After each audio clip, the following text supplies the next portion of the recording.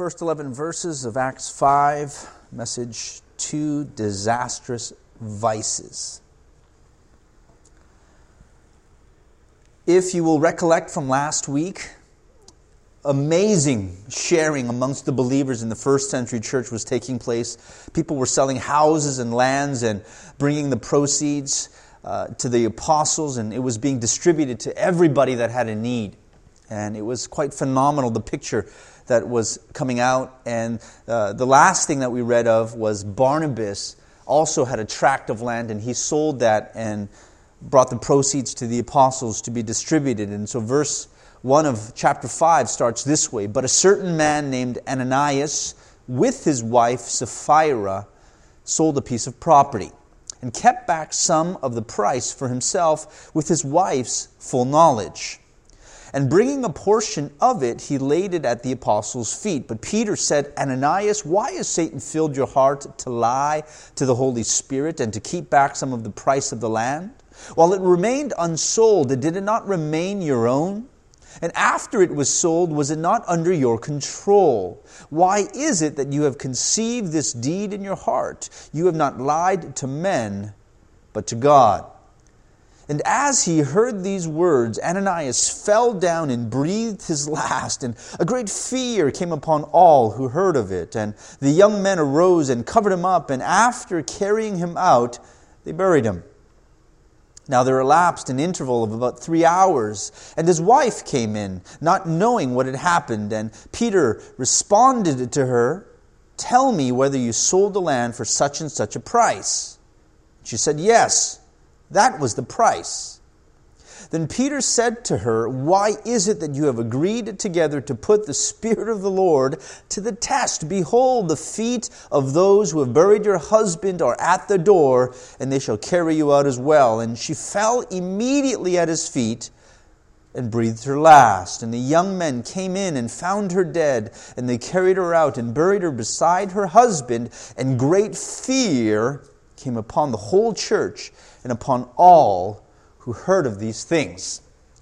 Now, we've been reading the book of Acts up until now, and phenomenal things have been happening. Thousands of people have been added to the church through the preaching of Peter and through the ministry of the early apostles.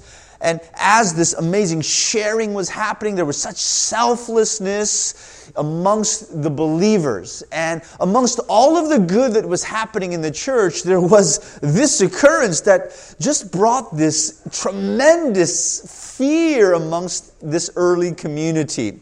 And rightly so. If we were witnesses of this, we would be thinking, oh my goodness, I cannot believe this is happening. And we would definitely be mindful of these particular occurrences. And so the main idea today is this. I want to bring to you two particular vices: hunger for recognition and the love of money. These two vices will ruin your life and they will compromise your faith. And I want to highlight these two things in the midst of our passage today. Let's talk about this couple, Ananias and Sapphira. Now, at face value, integrity wasn't important to them, right? You just kind of read the passage and you think, okay, yeah, integrity is not important. They had this unhealthy desire for peer recognition. You know, they would do anything to be liked. It seemed to be the case with this particular passage. They acted on the approval of others, not inner conviction. And they felt a tremendous pressure to fit in and to give, but they didn't have the faith to give it all. And I think we can identify to a certain extent with Ananias and Sapphira. I mean, it's not like we can point a finger at them, oh man, you guys, I mean, how could you do such a thing? There's a sense that you can identify with that there was something inside of them that they felt a pressure to fit in of what was happening around them and to give, but there was something in them that clung to say, you know what, man, this is just so much. I don't know if we can give it all. And so this husband and wife duo, they had this particular plan. And more than being angry at what I read about this couple, I actually feel sorry for them. And it's, in a sense, they were always reacting. And we finished last week by talking about Barnabas and how he gave this tract of land, and he had this great nickname, right? Son of Encouragement. And you can imagine that amongst all of the generosity that was happening, people were being recognized for it. Now, I know common day what happens is, especially you go to establishments or universities or corporations, when you have major donors, like they donate thousands or millions of dollars, they have these like plaques or monuments saying, in honor of or in memory of. And whenever there are these donors, there's this kind of recognition in the community that such a person gave this amount, and we put a statue or a plaque or some sort of a monument to recognize that. Now, I don't necessarily think they did that in the early church, but what is clear is that those who were giving were being recognized for their gifts. Barnabas was being recognized. He's recorded. And I know Barnabas is recorded, but there were many others. And there was this thing that was happening in Ananias, his heart, and his wife's heart. As all of these people were living so selflessly and the church was being formed and they were selling their stuff and saying, there's all of this need and we feel a desire and a heart to want to give to support this need. Ananias was like, wait a minute, everybody's seemingly giving here, and we own some land, and our neighbor Ted over there owns some land, and he's sold it, and there was this pressure. I think we've all felt the pressure to fit in, haven't we? Whether it be in the workplace or in the family, that our siblings or our friends or our colleagues, they're doing stuff and they're being recognized for it, and we're kind of there observing this, saying, wait, should I? Could I? Must I? And Ananias and Sapphira, they were feeling this pressure of selling the tract that they owned, and so they did it. And I think in the beginning there was a part of them that might have wanted to give the entire proceeds of the sale, right? But something happened after the selling, and in the midst of all of this, that upon selling it and before they brought the money to the church, something just snagged in their heart, something just snagged in their minds. Whoa, hold on for a second. Do you really want to give all of it? And so this husband and wife come together and they say, what should we do? And Ananias and Sapphira have, at that point, the most important discussion of their entire marriage. And they're deciding what to do with this sum of money. And in this conversation, I can imagine values, ideals, desires. Everything was being surfaced. And in the midst of this, somehow they let that conversation get out of control. Somehow they were not able to rein back greed and pride and allow love and generosity, integrity and faithfulness to step up. Somehow they pushed those things to the side and something else hooked. And you can't blame them for that. I mean, we've all allowed pride and greed to set into our hearts, and we've made decisions based on these things. But in this very important conversation that Ananias and Sapphira, as a husband and a wife, were having behind closed doors, it resulted in something disastrous. Kind of discussing the dynamics of their marriage. I mean, here in verse 1, a certain man named Ananias with his wife Sapphira sold a piece of land. And it says that he kept back some of the price for himself with the full knowledge or the collusion of his wife Sapphira. And in the husband and wife dynamic, here I see a very important thing. Now, a husband and wife ought to keep one another accountable because neither is perfect. And when one person has a good footing, it is very possible for the other spouse to have a weak one. And it can go either way. And let's think about from the perspective of Ananias, the husband. Somehow he felt unsure that he could not provide for his family if he gave all of the proceeds. And there was something that said we need to hold it back. And he came up with this idea. And there needed to have been in that instance a wife beside him that would put his greed in check. And so in the husband and wife dynamic, it is so important for the man to find a woman who fears the Lord. Because a scriptural principle. You've probably heard this in jest, right? The man is the head of the house, but the woman is the neck. She turns it any way she wants. There's, in a sense, some truth to that. That the husband's heart is so connected to the wife that he heeds the desires of the woman in his life. That a woman has that much power over the man in her life.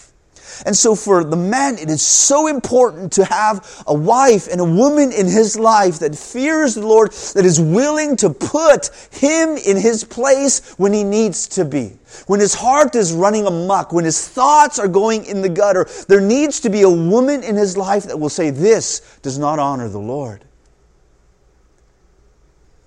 And so for the women here, I encourage you that when you have entered into a marriage, and there's a man in your life, and God says, I want the two of you to be one. That there is this idea of submission to your husband as unto the Lord. But submitting to your husband does not mean submitting to the point of sin. It does not mean that. And there needs to be a space that though I honor my husband and I revere him and I submit to him in that sense, there needs to be the space where I say, wait a minute, this is not right. And I need to hold my ground in that. And the other side of it, for the women, it is so important to marry a man that loves and fears the Lord as well. To have a man in your life that does not fear God is literally to go on a voyage on a ship without an anchor. There will be storm, and it is just going to and fro. There is really no sense of stability. It is chaos. And so for the man here to be able to lead in a way that says, I will lead this family to the Lord, and to look upon a wife and to love her and cherish her as Christ did the church. And so the picture here that we see of Ananias and Sapphira, something fell through the cracks in a very, very bad way.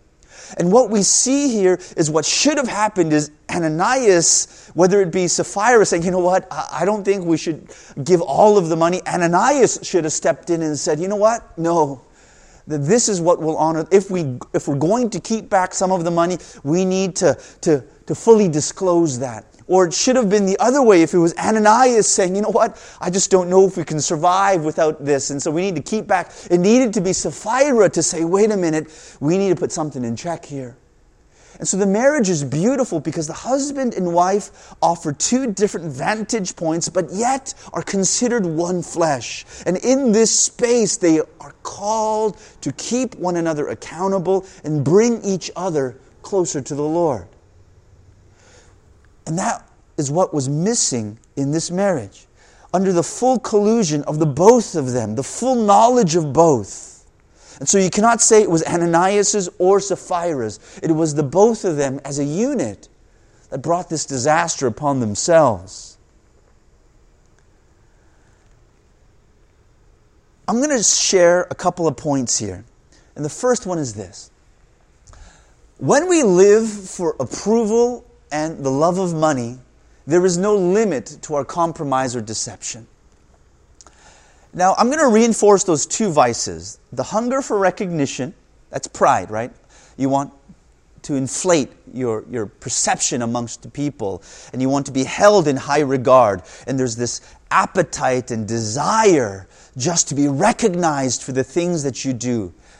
That can be a dangerous vice. And another that's clear in Scripture is the love of money. When these two take root in a person's heart, there is no limit to compromise or deception.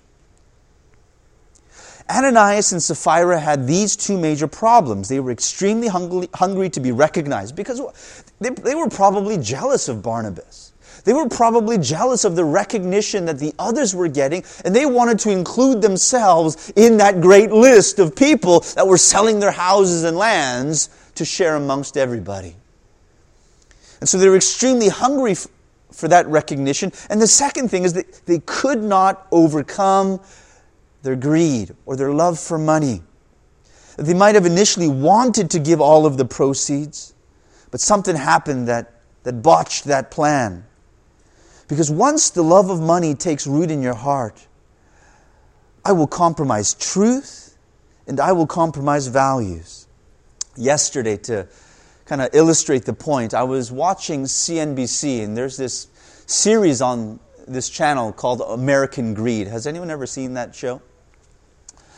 It highlights people who have risen and fallen very hard because of greed.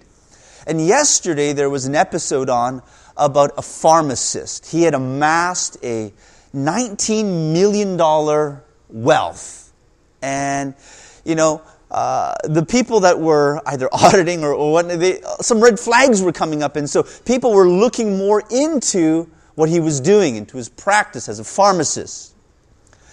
And what they discovered is that he was diluting medicine, drugs, as he was selling it to doctors. And so he would get chemotherapy drugs for $500, and he would normally take that and sell it to a doctor for $1,000. But what he would do is buy it for $500 and separate it, dilute it to 3 portions and sell it for $1,000 each. So he would effectively make not $500 profit, but $2,500 profit on the same drugs that he bought.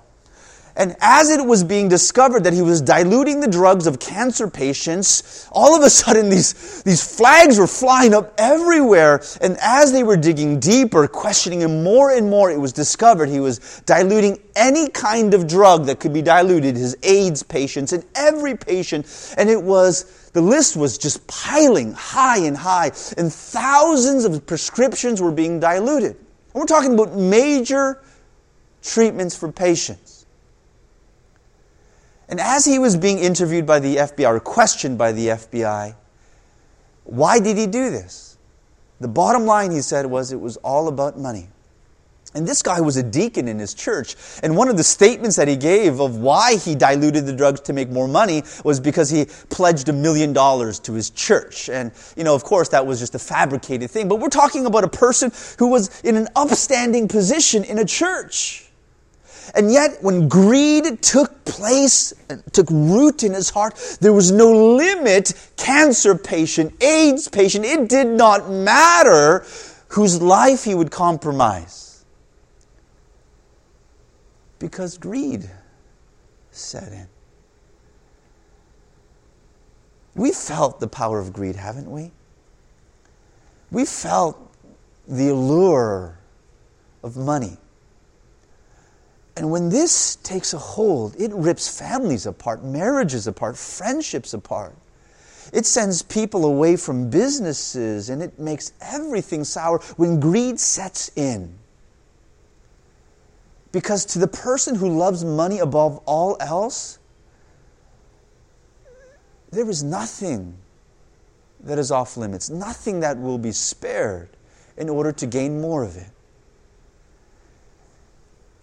And so I say, this need for approval of just wanting to look good in the eyes of people, and this unhealthy desire for more and more money, that you need to recognize it and catch it at its root and just uproot it. Because when this remains, this is a guarantee, that if these two remain, it will ruin your life. You will not have healthy relationships around you. It will compromise your faith.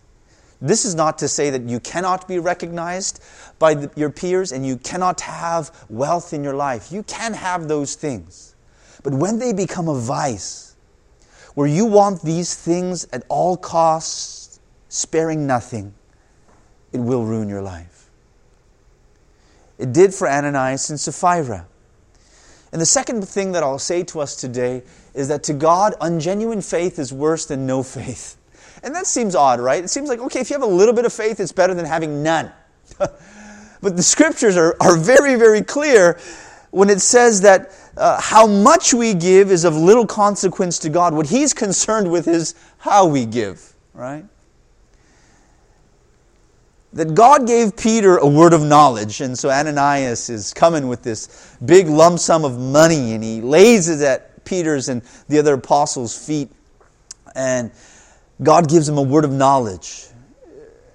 And basically he tells Peter, and he shows Peter, that there's deception happening here. And this must have shocked everybody, and of everybody, Ananias should have been the most shocked. I mean, he's probably expecting praise. He's bringing this money, laying it at the apostles' feet, and he's expecting now the cheers and the recognition of Peter and the apostles and the people that are around. And instead of the cheer and recognition, what he gets is reprimand. And he's called on the spot in that moment because God gives him a word. And he says, this is not what you sold the amount for. And so he calls him out on it. And Ananias, I can imagine, all of a sudden his heart is pounding, it's racing. I mean, beats per minute, we're talking off the charts now. And most people say that Ananias died because of a heart attack.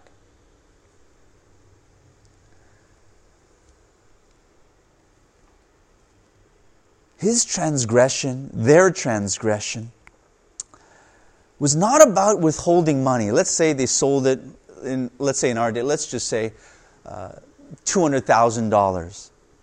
And let's say they brought 150 of that $200,000 and keeping back a quarter of it. And keeping back $50,000 of the 200 is not the transgression here. So it's not that they withheld a portion of it. It's that they were deceptively implying that they were bringing all of it. And that the lie, according to Peter, was not to men in the circle here that this money was being brought to, but the lie was to God. And Peter says, this property, wasn't it under your control before you sold it? You didn't have to sell it, And you would still be in good standing in this community. You didn't have to sell it. And after you sold it, didn't you have it under your control what to do with all of this money? You could have brought $150,000 and kept $50 for yourself. That would have been just fine.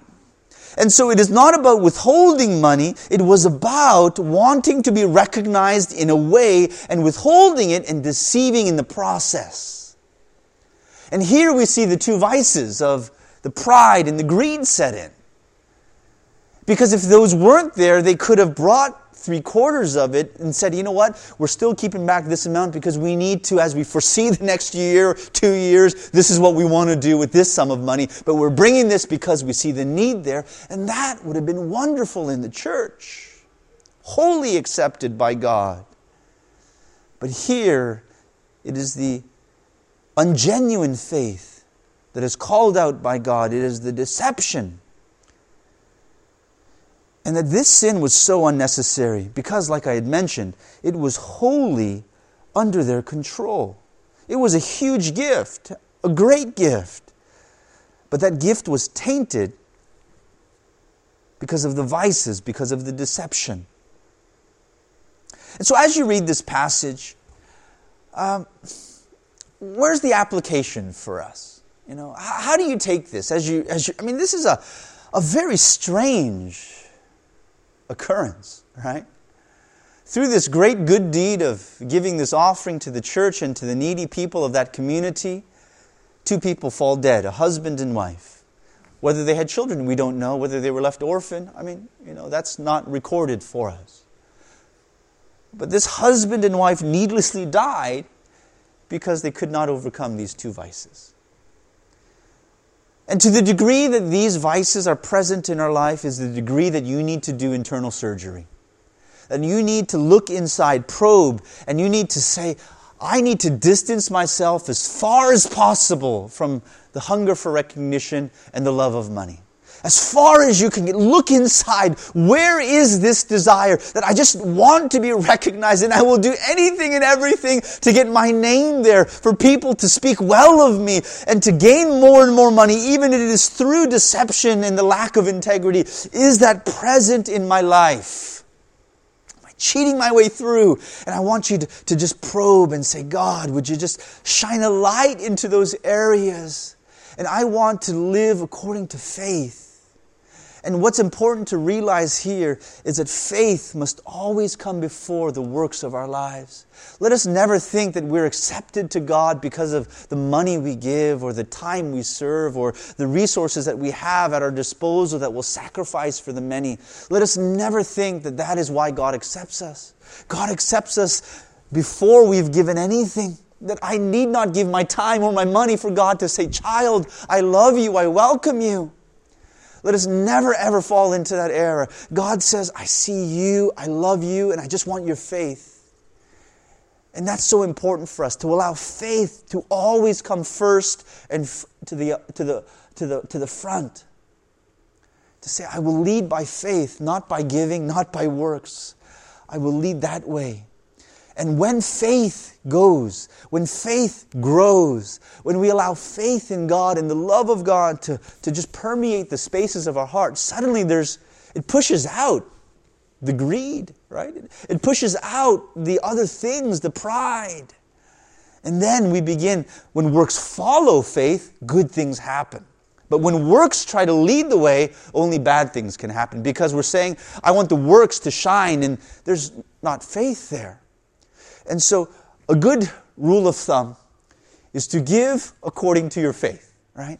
And so, as your faith in God grows, as God is doing things in your heart, allow the works of your life to follow that. Don't allow the works to go in the front and say, you know what, come on, I know I don't want to do this, but I'm just going to do it anyway, right? Because I want to be recognized for it. Allow the other way. Allow faith to go up front. Distance yourself from this unhealthy pride, this need for recognition, and that great evil of the love of money. And so I leave you with 2 application points as praise team comes back. And the first is this. Build a habit of giving meaningful things to God that nobody sees. Because I believe this attacks both vices, right? The hunger for recognition is this one. Give it in a way where nobody's acknowledging that, right? And give meaningful things. This is attacking that love for money, that greed, right? Because when we give substantially to the Lord, it does something. And we're attacking, saying, you know what? It is not about that money or the accumulation of that. And so build a habit of giving meaningful things to God that are beyond the eyes of people. And in so doing, you will break down the stronghold of these vices that are so damaging in our lives. And the second is this. Be hot or cold. In the book of Revelation, God says to the church of Laodicea, and you might know this passage very well, He says, I know your deeds, that you are neither hot nor cold. I would have it that you were cold or hot. Because you are lukewarm and neither hot nor cold, I will spit you out of my mouth, He says. And so it reinforces the point that God wants us to have a faith that is strong, and He would rather have us have no faith than an ungenuine one. And so as you examine and probe for those vices, consider that space of allowing your heart and the faith within it to grow hot and not to straddle a fence. I mean, I was just thinking, when you straddle a fence, all you're in for is a wedgie, right? It's just not a good space, right? And so choose a side to serve and honor the Lord. Or if it's not right now, allow God to work in your heart at a future time. But not to live this dual space and place of faith and no faith and saying, I'm going to be here or there, neither here, neither there. But to be hot or cold. And in that place, God would say, I see where you are. And either hot or cold, you are genuinely hot or cold. But to be in the middle is to be neither. Amen?